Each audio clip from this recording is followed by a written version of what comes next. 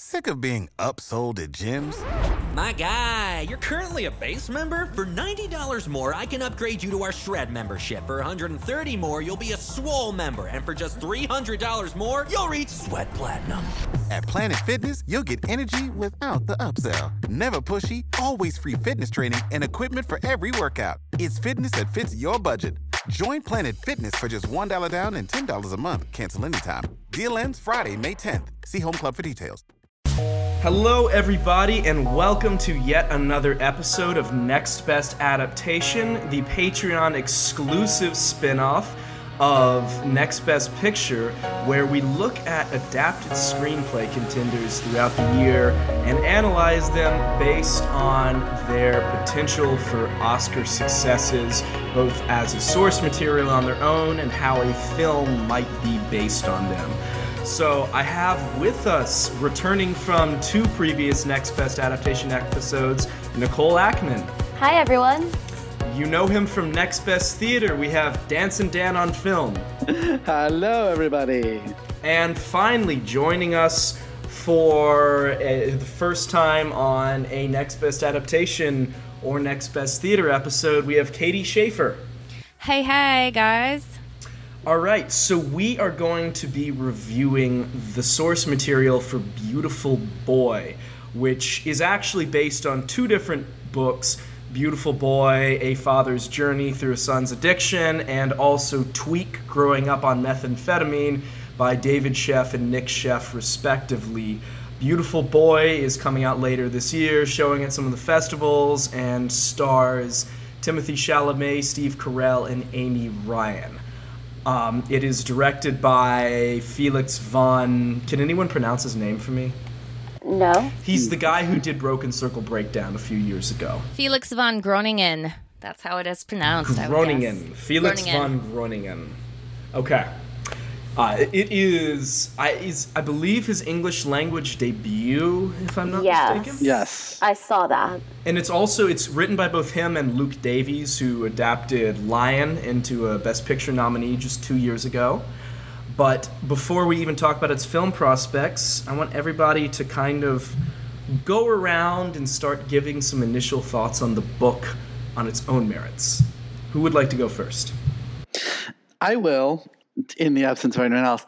It was interesting to me because I'm not really a big memoir reader, and it took me a while to get into the book because I had to get over that memoir hump of, like, there's something inherently narcissistic about writing a memoir. And it took me a while to get over that, especially the foreword, which is very much, this was a very important thing and this book is very important. But what I appreciated about it is that it's not just his story. It's not just his son's story.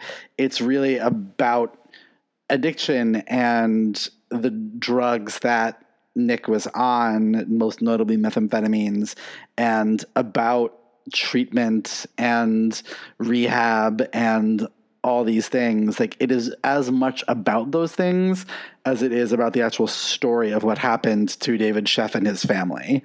And I was not exactly prepared for that and thought it was really, really interesting. What about you, Nicole? All right, well, because I'm that person, I will say I read both Beautiful Boy and Tweak and had very different reactions to them. I do think, for anyone listening who's thinking about reading one of them, I would recommend reading them together because I think that you get a fuller picture, if that makes sense, of the situation, because there are things in the two books that contradict each other, which I thought was interesting. But I had a very hard time reading it, not because of the memoir thing, because I do read a lot of memoirs, but because it was actually a quite difficult read for me, both books actually, in that I found it hard to read about the actual addiction part, and especially Tweak is quite graphic in parts, but even Beautiful Boy, there are parts that I emotionally found quite difficult, especially things involving Nick's younger siblings and that sort of thing. But I really appreciated, kind of like Dan was saying, you can tell that David Sheff is a journalist by trade. He put a lot of research into the book, and he shares a lot of statistics and, quotes from different psychiatrists and doctors and other people who have dealt with this. So I feel like as much as I would never say I enjoyed reading it, I feel that I learned a lot. Well, his raw prose, it's not just his research. I thought he is obviously a very good writer. Like, I compare this to the other Boy titled source material we read this year, which is Boy Erased, and in that case I felt like the prose was trying a little bit too hard to be flowery and showy. This was extremely eloquently written, but done in such a way that felt natural, I would say. I would definitely agree with that. I feel like it's a very well-written book. At times it did feel almost like you were reading an extended version of like a really well-done magazine article. Well, because that's essentially what the book is, right? It's an extended version of the original article that he wrote about Nick's addiction. And it definitely, I would agree, Dan, it definitely feels like that. Like, you can tell that this guy comes from a journalism background and not necessarily a creative writing background.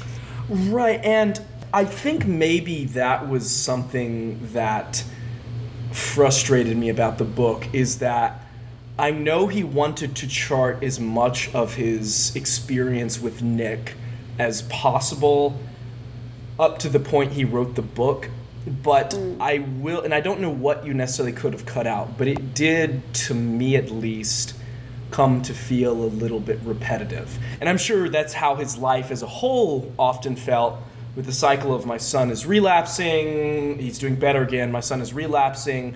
And I think that's kind of the point, but from a reader's perspective, did anyone else feel similarly, where it just, I found it losing me a little bit?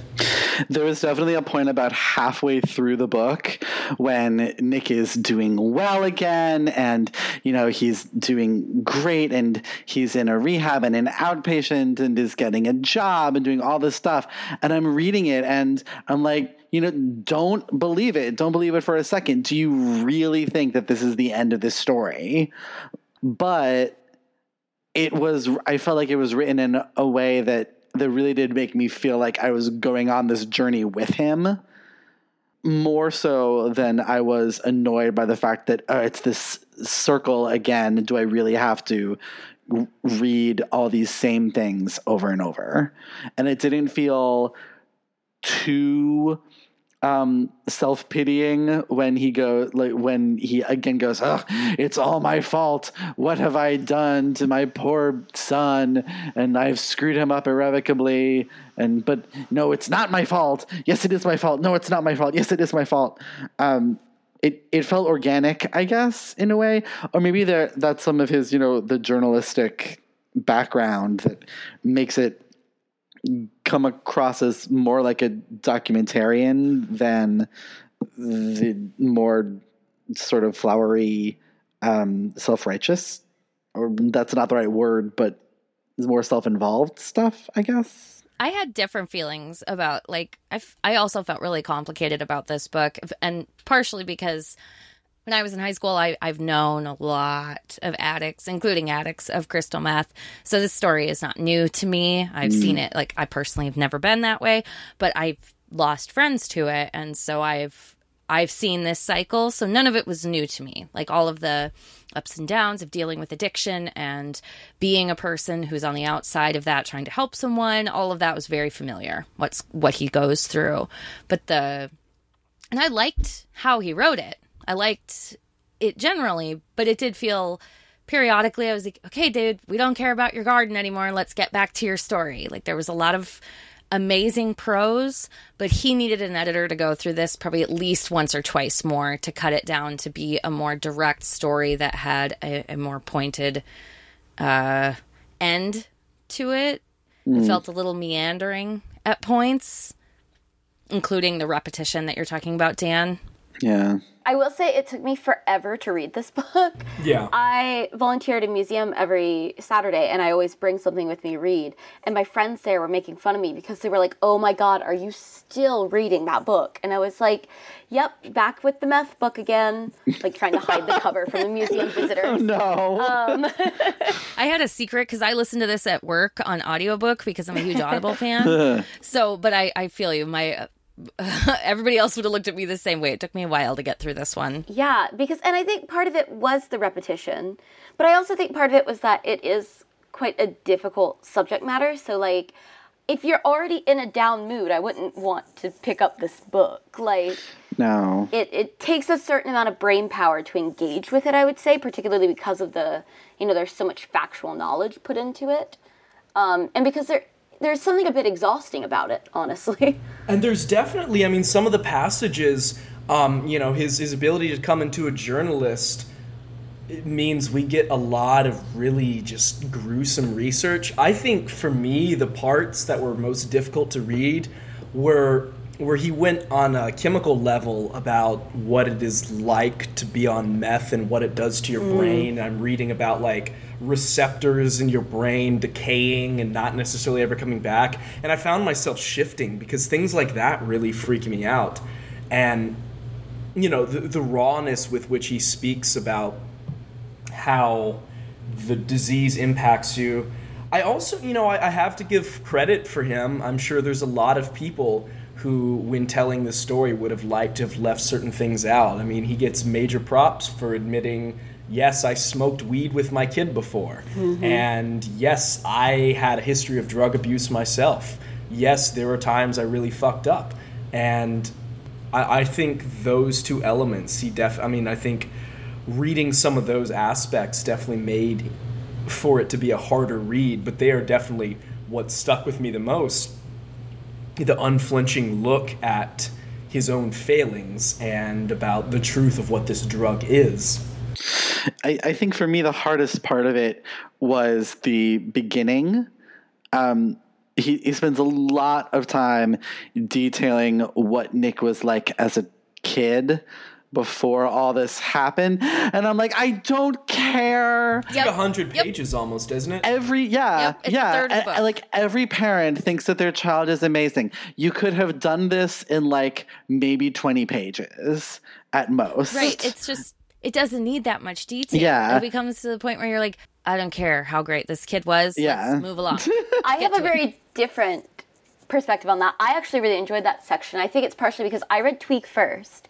And Tweak dives right into, like, Nick relapsing. And I was literally 3/4 of the way through the book before I could give a shit about this kid. So when does Tweak start? Tweak starts up, I'm trying to think where it is in Beautiful Boy. It's where he's relapsed after having gotten that job and been in the outpatient program and all of that. Oh, in LA. So he's making good progress. Yeah, exactly. It's like right before he disappears and his dad thinks he went off to Montana, right? Yes. He gave his phone away that period. Yeah, exactly. And so I felt like Tweak does the opposite, where you get no background at all and you never know what Nick is like before being on meth. And I found that very hard to find it within myself to care. Whereas with Beautiful Boy, then coming, like, from Tweak into it, I was like, oh, okay, I get this a bit more. Nick isn't exactly the kind of kid that you would, stereotypically expect to end up like this. He seems like he's promising. So in Tweak, he doesn't go into what he was like before meth at all? I mean, he does a bit, but it's told almost kind of stream of conscious. Okay. That doesn't surprise me. Addicts don't usually talk about themselves like that. That's not something that they cover. They're really into covering, like, these are the bad things that I've done and these are the lowest places that I've been. I mean, that is a big part of AA and recovery, is talking about the negative things that you've done so that you can get over them. Exactly, and it makes sense. I just think that, like, for any readers who are thinking about, or for any listeners who are thinking about reading them, I would say read Beautiful Boy and then Tweak, because I think that Beautiful Boy takes a lot of time making sure that, like, you have some sort of invested interest in Nick before you see him go into the drugs. I mean, he sounds like he was basically the perfect kid before he started meth. I mean, I'm sure his dad is puffing him up a little bit, but he sounds absolutely incredible. So I think that is the only reason, because throughout the course of this book, I found myself getting so annoyed. And I would keep telling myself it's a disease, it's once you come out and you realize what a shitty life you're coming back into, it'd be easy to relapse and it's incredibly chemically addictive. But there's so many times that just over and over again, you would like hear he's doing well, and then, oh, he just relapsed and broke into his parents' house and stole their stuff. And I'm just like, God damn it.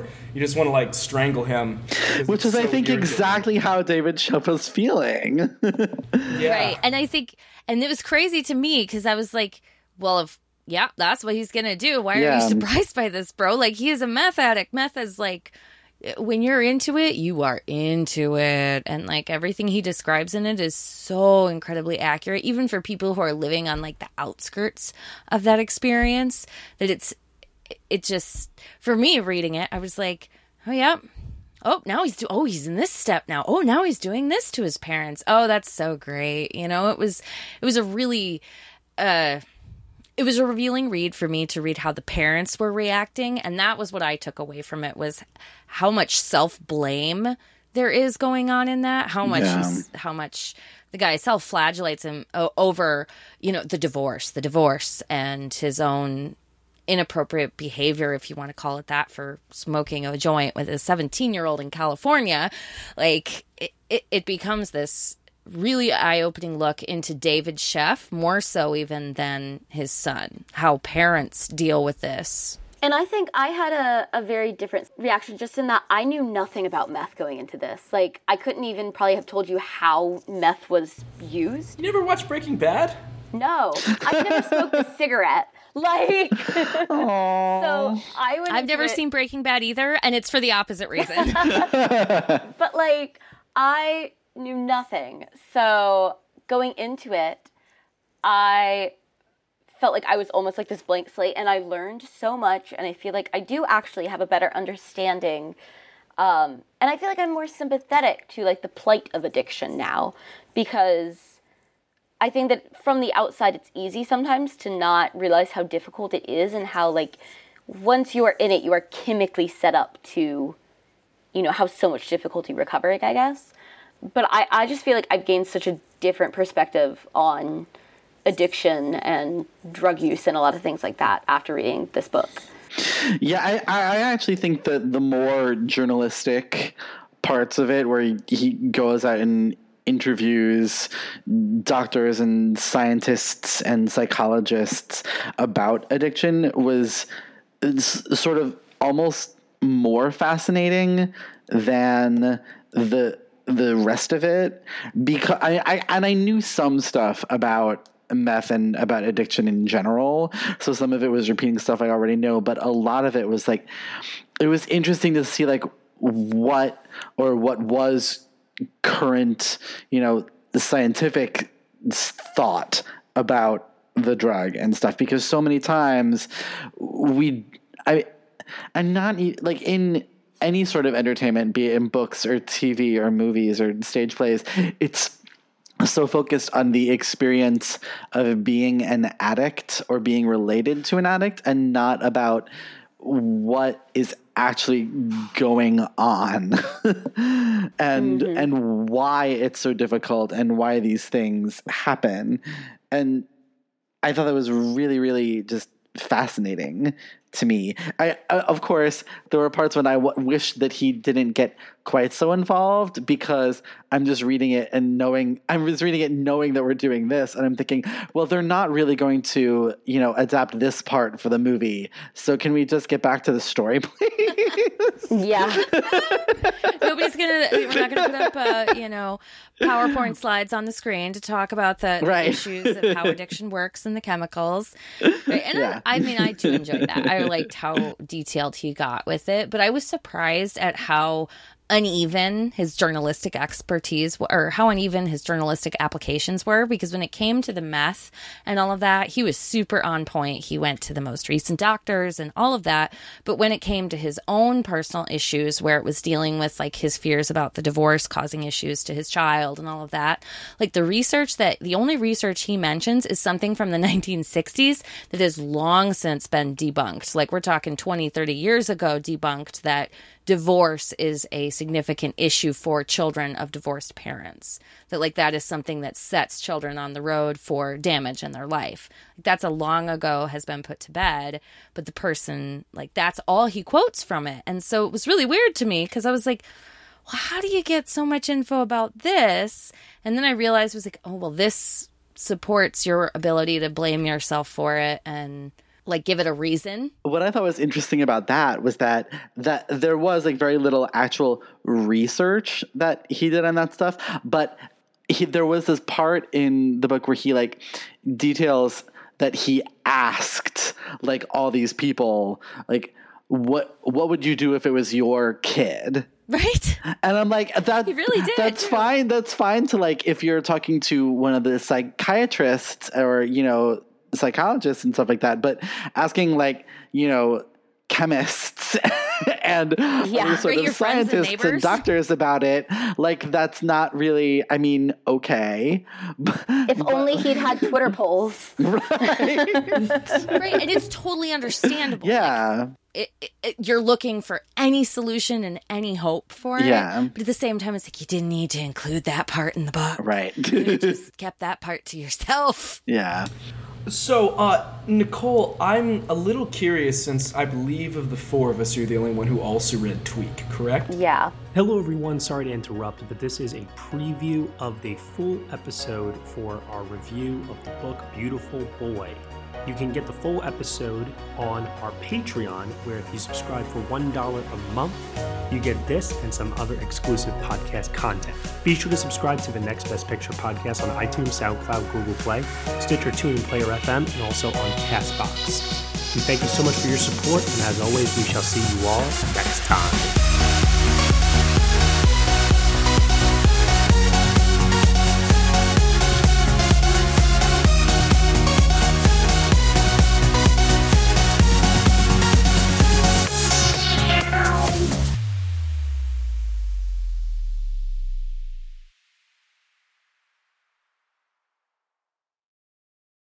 Hey there! I'm Hannah. And I'm Audrey.